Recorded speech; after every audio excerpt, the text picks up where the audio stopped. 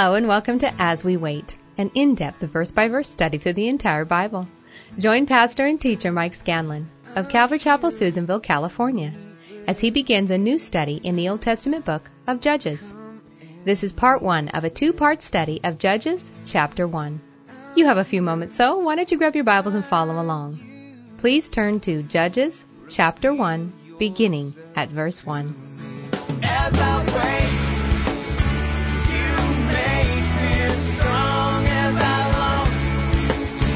Draw me to your arms as I stand and sing your praise. You come, and you fill this place. Won't you come and fill this place? I'm here. Judges chapter 1. It's always fun starting off in a new book. Judges chapter 1, beginning now at verse 1. Now after the death of Joshua, it came to pass that the children of Israel asked the Lord, saying, Who shall go up for us against the Canaanites first, to fight against them? And the Lord said, Judah shall go up. Behold, I have delivered the land into his hand. And Judah said unto Simeon his brother, Come up with me into my lot, that we may fight against the Canaanites, and I will likewise go with thee into thy lot. So Simeon went with him. And Judah went up, and the Lord delivered the Canaanites, the Perizzites, into their hand, and they slew them in Bezek, 10,000 men. And they found Adoni-Bezek in Bezek, and they fought against him, and they slew the Canaanites and the Perizzites. But Adoni-Zedek fled, and they pursued after him, and caught him, and cut off his thumbs and his great toes. And Adoni-Bezek said, 70 kings, having their thumbs and their great toes cut off, gathered their meat under my table. As I have done, so God hath requited me. And they brought him to Jerusalem, and there he died. Now the children of Judah had fought against Jerusalem, and had taken it, and smitten it with the edge of the sword, and set the city on fire. And afterwards the children of Judah went down to fight against the Canaanites that dwelt in the mountain, and in the south, and in the valley. And Judah went against the Canaanites that dwelt in Hebron. Now the name of Hebron before was Kirjath Arba. And they slew Sheshai and Ahilaman and Talmai. And from thence he went against the inhabitants of Debir. And the name of Debir before was Kirjath-Sepher.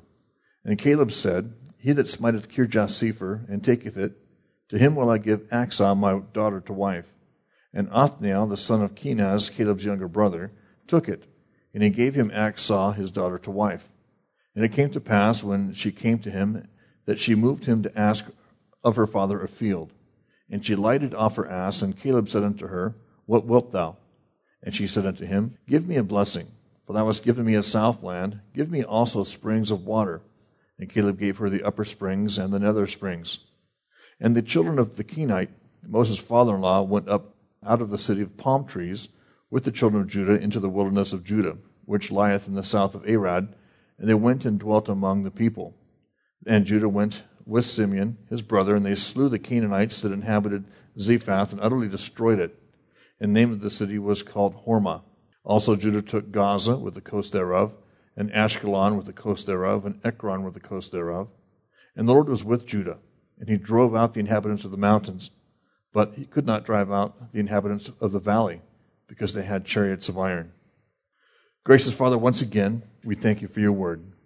Once again, Lord, we ask that you'd be the one to teach us, that by your Spirit, Lord, you would reveal the meaning of these things and how they apply to our lives. We look to you for instruction today, Father, and we pray these things in Jesus' name. Amen. Just a little bit of background on the book of Judges. Judges is basically a continuation of the history that began in the book of Joshua.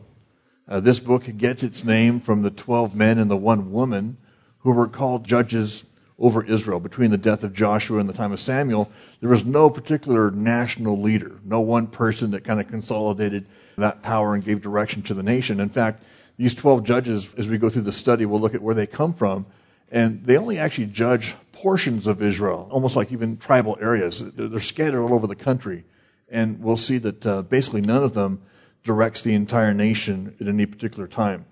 The book of Judges covers a time period of about 325 to 400 years, depending on who you listen to. And so it's a fairly short period in the life of the nation of Israel. The book was probably, I can't say for sure, but probably written by the prophet Samuel. Joshua was the last author that we know of in the book of Joshua. And then as we pick it up in 1 Samuel, or actually, Joshua judges Ruth and we get to 1 Samuel, Samuel is probably the author of the book, but again, we can't say for sure. The interesting part about this book, if you read the whole thing, you see that there's going to be 7 different cycles that are going to repeat themselves. It'll happen 7 different times, and it's kind of a sad book in that respect, that we see the nation do a number of things over and over again, repeating their mistakes. They'll start off serving God and walking rightly with God. Then they begin to compromise. They begin to do evil. Then eventually they forsake God. They begin to follow their own ways, the ways of the world, the ways of pleasure. And eventually after that, they're sold into slavery. They end up in depression and war. And as they're kind of beaten down, if you will, oppressed, they begin to cry out to God. And as they cry out to God, they eventually turn to God. After that, we'll see them repent before the Lord. The Lord will raise up a judge, and then they'll be delivered. And you think, cool. And then they walk with the Lord a little bit, and then boom, down they go. And we see this cycle repeated 7 times over the length of this book. And the thing that bothers me the most about this is that I see myself at times walking with the Lord, doing good, and then falling flat on my face, and the Lord kind of bringing me to my senses and repenting of my sin and getting up and going a few more steps, then boom, down we go. And as we walk our Christian walk, we learn, hopefully, from these mistakes. Hopefully we can learn from the mistakes that we read about in this book. But sadly, in many ways, this book exemplifies what we read in Proverbs. In Proverbs chapter 14, verse 34, that righteousness exalts a nation, but sin is a reproach to any people. And again, we can see this even in our current times. We see our own nation, that God, I think, ordained the pilgrims and everybody else that came to this country, that they started off wanting to serve God and to love God and to honor Him, and the blessing that comes from that. And we see that we're in the midst of this cycle even now, turning away from God, and things will come from that. The final verse of this book seems to describe the gist of the book in a very general way. In Judges chapter 21, verse 25, in those days there was no king in Israel.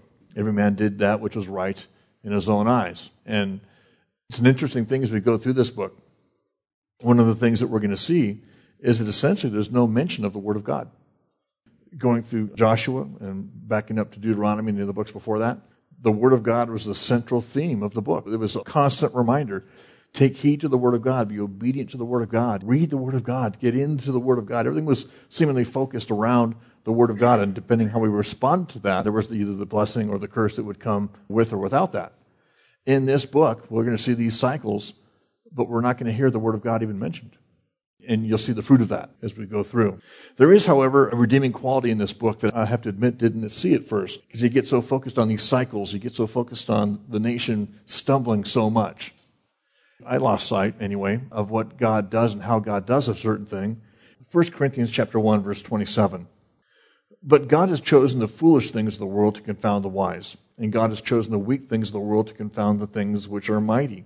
And the base things of the world and the things which are despised has God chosen, yea, and the things which are not, to bring to naught the things that are, that no flesh should glory in His presence. And what I'm getting at is that when we look at the nation of Israel and their constant stumbling and fumbling and bumbling and all the things that happen because of that, there's also the judges that God raises up at different times to deliver the nation. And we look at the lives, we look at the character, the personalities of some of these judges, and you realize that God used some very ordinary, in fact extraordinarily ordinary people. He used the foolish, He used the weak to deliver the nation. And I like that. As we get through the book, Ehud says he was a left-handed man. And there's a story that goes behind that. But he was a left-handed man. The right hand was the hand of strength and power. A left-handed guy was considered weak or even not so good. And so God uses a left-handed man. You get to Shamgar, who uses an ox goad to kill 600 men of the enemy. He uses, again, a weak, foolish guy with, an ox goad. It's like, well, why not get out a sniper weapon or a bow and arrow or something effective? No. And it's like he eventually gives Samson a jawbone of a donkey. It's like, okay. God does some extraordinary things. He uses Deborah, a member, if you will, of the weaker sex. He takes Gideon, basically a coward and a guy that doesn't really want to do anything. And he pares it down to 300 guys. They're going to go against an army of 120,000. He goes, oh, by the way, you're not taking spears and swords. You're taking pots and a torch. Just to show the world that it's me that did this and not you. And so we see in this, to me, the redeeming part of this, The subplot, if you will, is God's faithfulness, His love, and His mercy. God using the weak and the foolish things, using men to accomplish His purposes in mankind. And I like that. I mean, as much as I don't like seeing the nation stumble, because, I relate to it too well, and I see our nation in the midst of that, the part that I do like is that God is even in the midst of all that to use men for His own glory and for His own purposes, and that it works out pretty cool. Well, looking now at verse 1, it says, after the death of Joshua starts out the same way, after the death of Moses, and so it's just a continuation of the history. Now, after the death of Joshua, it came to pass that the children of Israel asked the Lord, saying, who should go up for us against the Canaanites first to fight against them? So the children of Israel inquire of God, presumably through the high priest, which was Phinehas, the son of Eleazar at that time. If you remember back to the book of Exodus, the priestly garments, they had the breastplate with the jewels for the 12 tribes, and then they had the Urim and the Thummim. It was a little pouch with presumably a white stone and a black stone, and basically they would use these things kind of like, and I hate to say it, but kind of like dice, and they would draw lots. They'd ask a question, they'd reach in and pull out, and the white stone meant yes, and if it came out black, the black stone meant no. And so I'm sure they went tribe by tribe. Does Simeon go? Nope. Does Reuben go? Nope. Does Judah go? Yep. Okay, send Judah. And so we're not 100% sure how they did that, but that was a likely scenario. And then we get to verse 2. And the Lord said, Judah shall go up. Behold, I've delivered the land into his hand. I like this, that it starts off pretty good. The children of Israel ask of the Lord. They inquire of the Lord. And the cool part is, God answers back. Don't you like that? I mean, wouldn't you like that if you asked God a question, God, what about da-da-da? And then right away you heard a voice from heaven, okay, you shall go left, or whatever. And so it's indicative of their relationship at the moment anyway, that God does in fact respond to them. And He responds that Judah will go out first against the Canaanites and that they've been given the victory. I like it because He tells them that they're going to win. And the name Judah itself means praise. And so we can praise Him even before the battle because the victory is won. Paul writes to Thessalonians in 1 Thessalonians 5:24. He says, faithful is He that calls you, who also will do it. And the fact that the Lord called them to go out against the Canaanites, that He said He's going to give them the victory, means God is going to fight that battle. And again, as I repeat oftentimes, God's commandments are His empowerments. When God guides, He provides. And so He's providing them with the victory. Then we get to verse 3, and we begin the compromise. And Judah said unto Simeon, his brother, come up with me into my lot, that we may fight against the Canaanites, and I will likewise go with thee into thy lot. So Simeon went with him. Judah turns around right away and asks Simeon to accompany him. And at first glance, this doesn't seem so unreasonable. I mean, they all kind of got together and conquered the land in general. But here God has said, Judah, you're going to go out. You're going to get the victory. And so God assures them they got the victory. What's the first thing He does? Hey, bro, coming with me? What He's displaying is a lack of confidence. God has said you've got the victory. If God has said you've got the victory, who else do you need? And it's very much like what we read about later on with Gideon. He had an army of 30,000, and God, no, that's way too many. You'll get the glory with that. And so He pares it down to 300, and then He practically disarms them. Okay, now I know I'll get the glory. Well, God said to Judah, go get them. And Judah turns around, okay, hang on, let me get more people to come with me. And what it is, it's a lack of faith. It's a lack of understanding of the will of God. God never mentions anything about Simeon. And if God has given Judah the victory, what do they need Simeon for? And again, I'm reminded of what Paul writes in Galatians chapter 3, verse 3. He says, are you so foolish?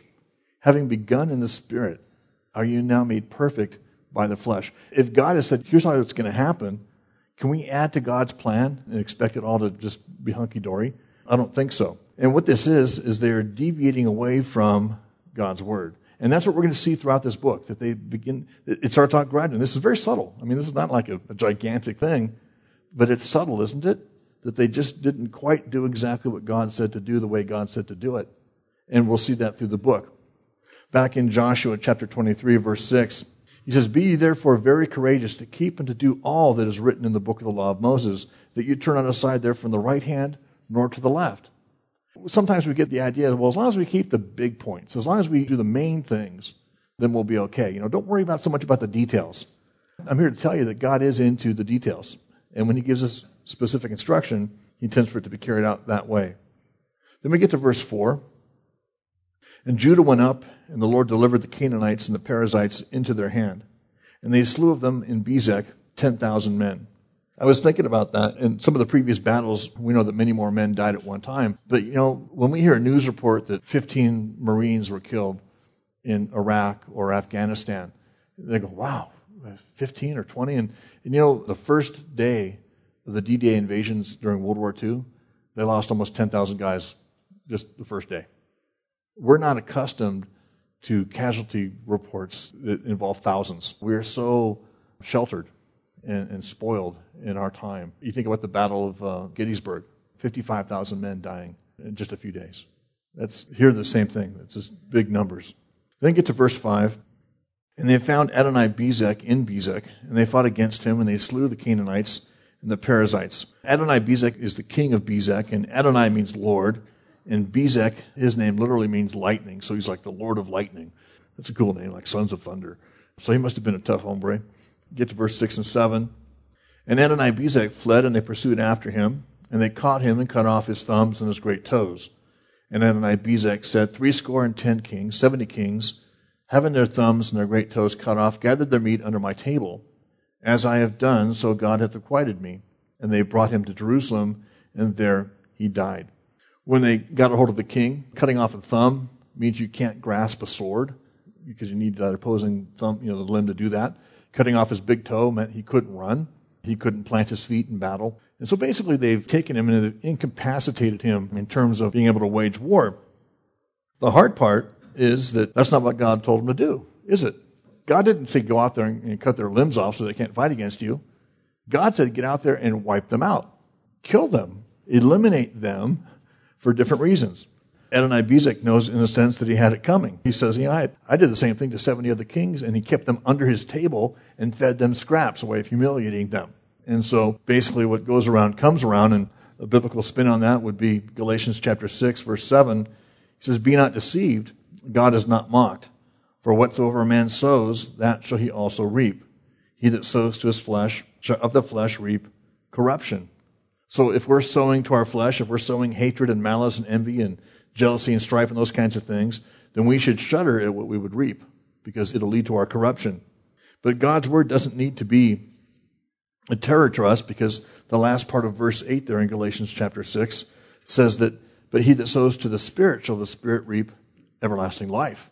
And so if we're sowing kindness and gentleness and peace and love, then the result is going to be life everlasting. But again, in a certain sense, what goes around comes around. Reaping is an interesting thing. It's never done on a one-to-one basis. Reaping is always done in an exponential basis. And what I mean is, you take one apple seed, it doesn't just give you one apple.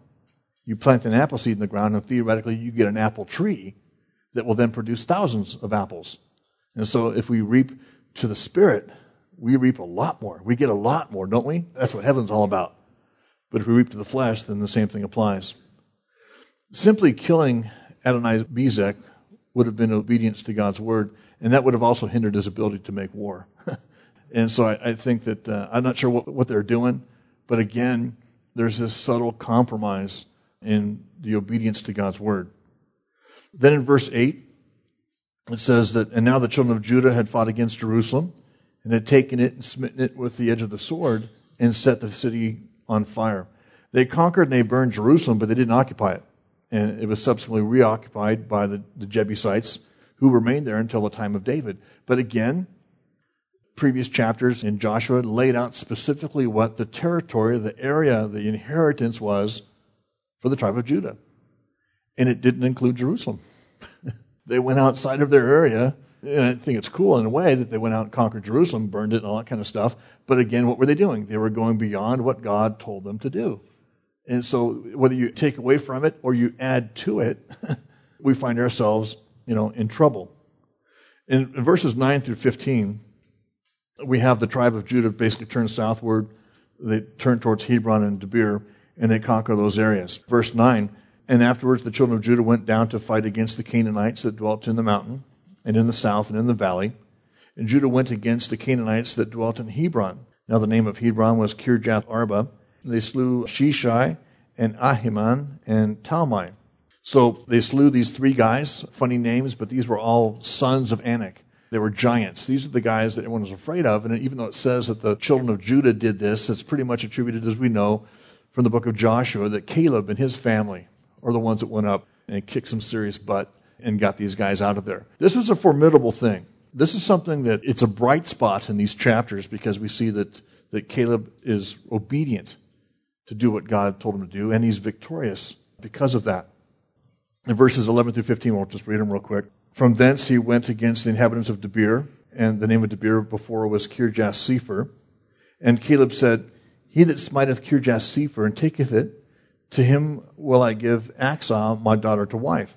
And Othniel, the son of Kenaz, Caleb's younger brother, took it, and he gave him Achsah his daughter to wife. And it came to pass, when she came to him, that she moved him to ask her father a field.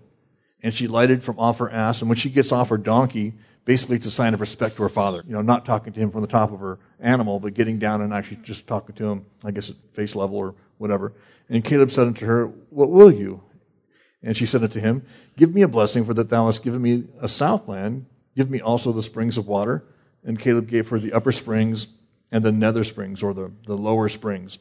And this is repeating the story that it's almost word for word what we read in Joshua. And again, we see the typology here, where Caleb is a type of the Holy Spirit, and he prepares a bride that he eventually gives to the conqueror, Othniel.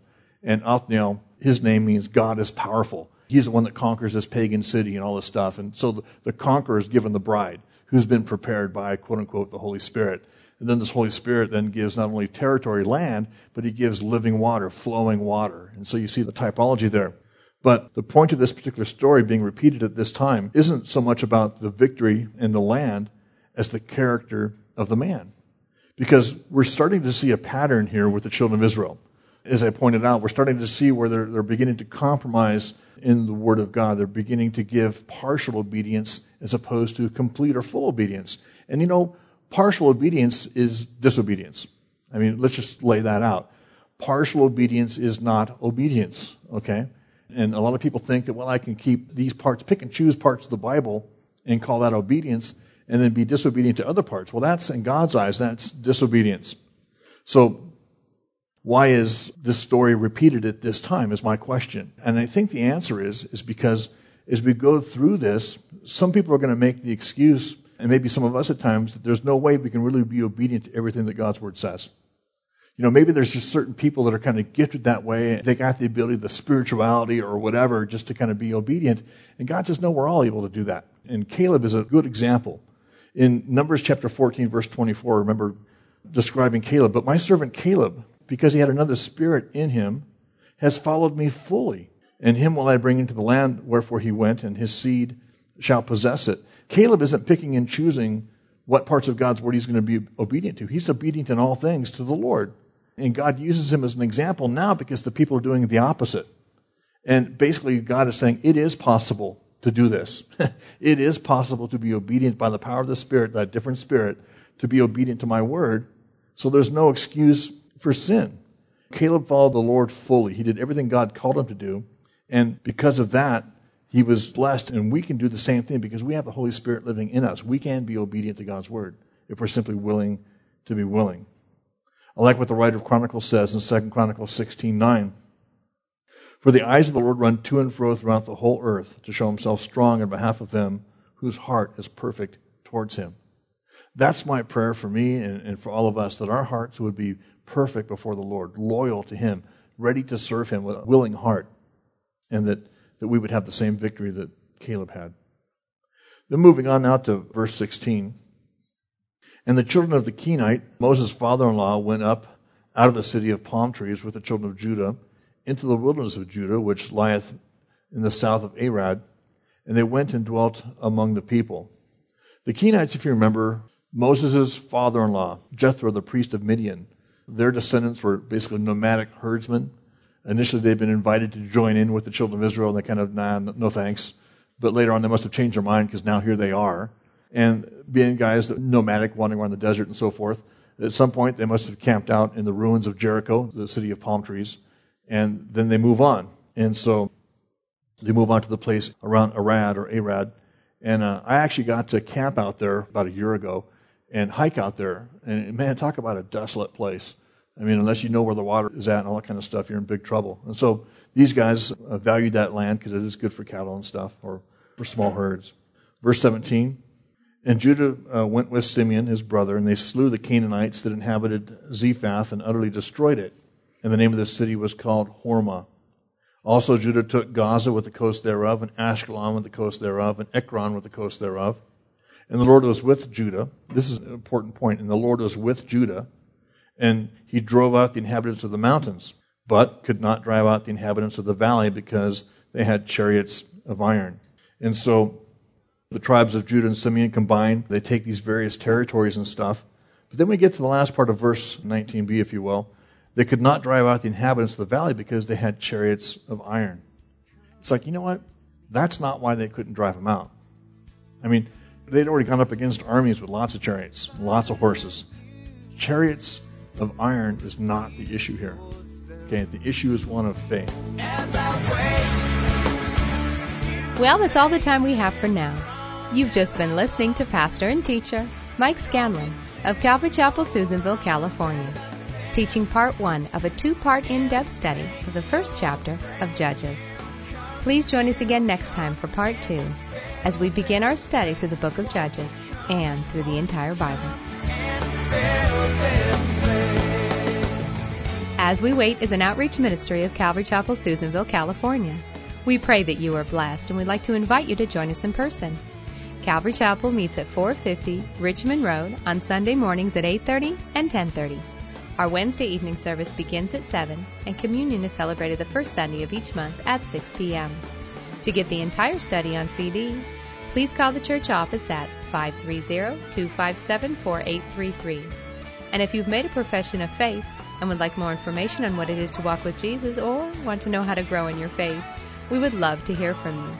You can write to us at P.O. Box 1316, Susanville, California, 96130. All our services are streamed live on the web at www.ccsusanville.com. Until next time, may the Lord richly bless you. You make me strong.